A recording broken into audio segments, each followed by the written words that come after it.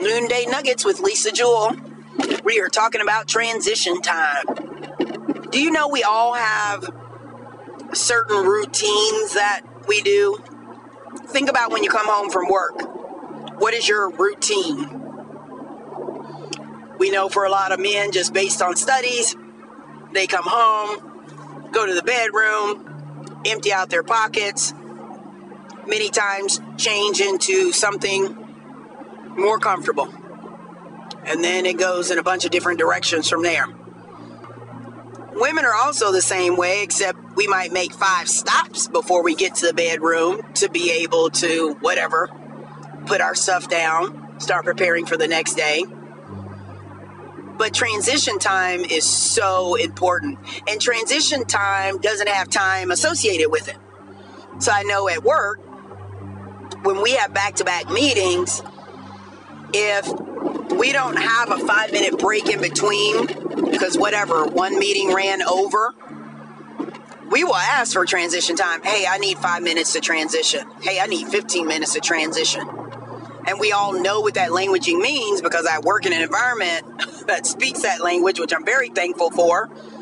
When I get home, I've taught my kids that. My oldest daughter, Lord, she takes everything to another level, but she's so funny. Now she understands, I just need time to shift from whatever was going on at work to coming home, or whatever I was preoccupied with driving, that I'm home now, and to shift into that. Now, she doesn't always do a good job of giving others transition time, which is really funny.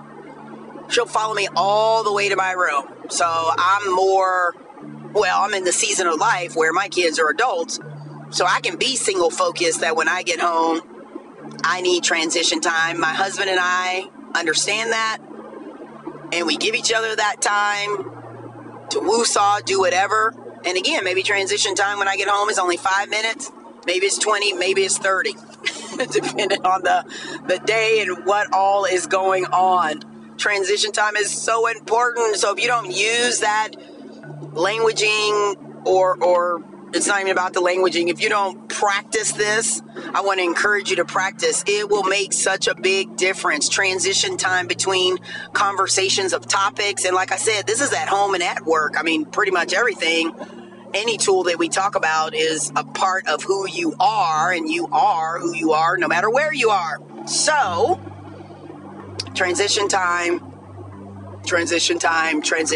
Give yourself time to shift your mind, your energy, your body, whatever that is. That's why even when I'm going to the gym and it's a workout class, I want to get there, want to get in my spot. I want to transition to get myself ready, start stretching. If I'm going to be shooting the breeze with people, okay, that's part of my transition time, whatever. It's in every area of our life. Lord knows I need to transition if I'm going to be babysitting my grandson. That's a big transition. I need advance notice. I've got to prepare myself. I've got to really spend some time doing that. And then when I'm done babysitting, I need transition time to get back into wife mode.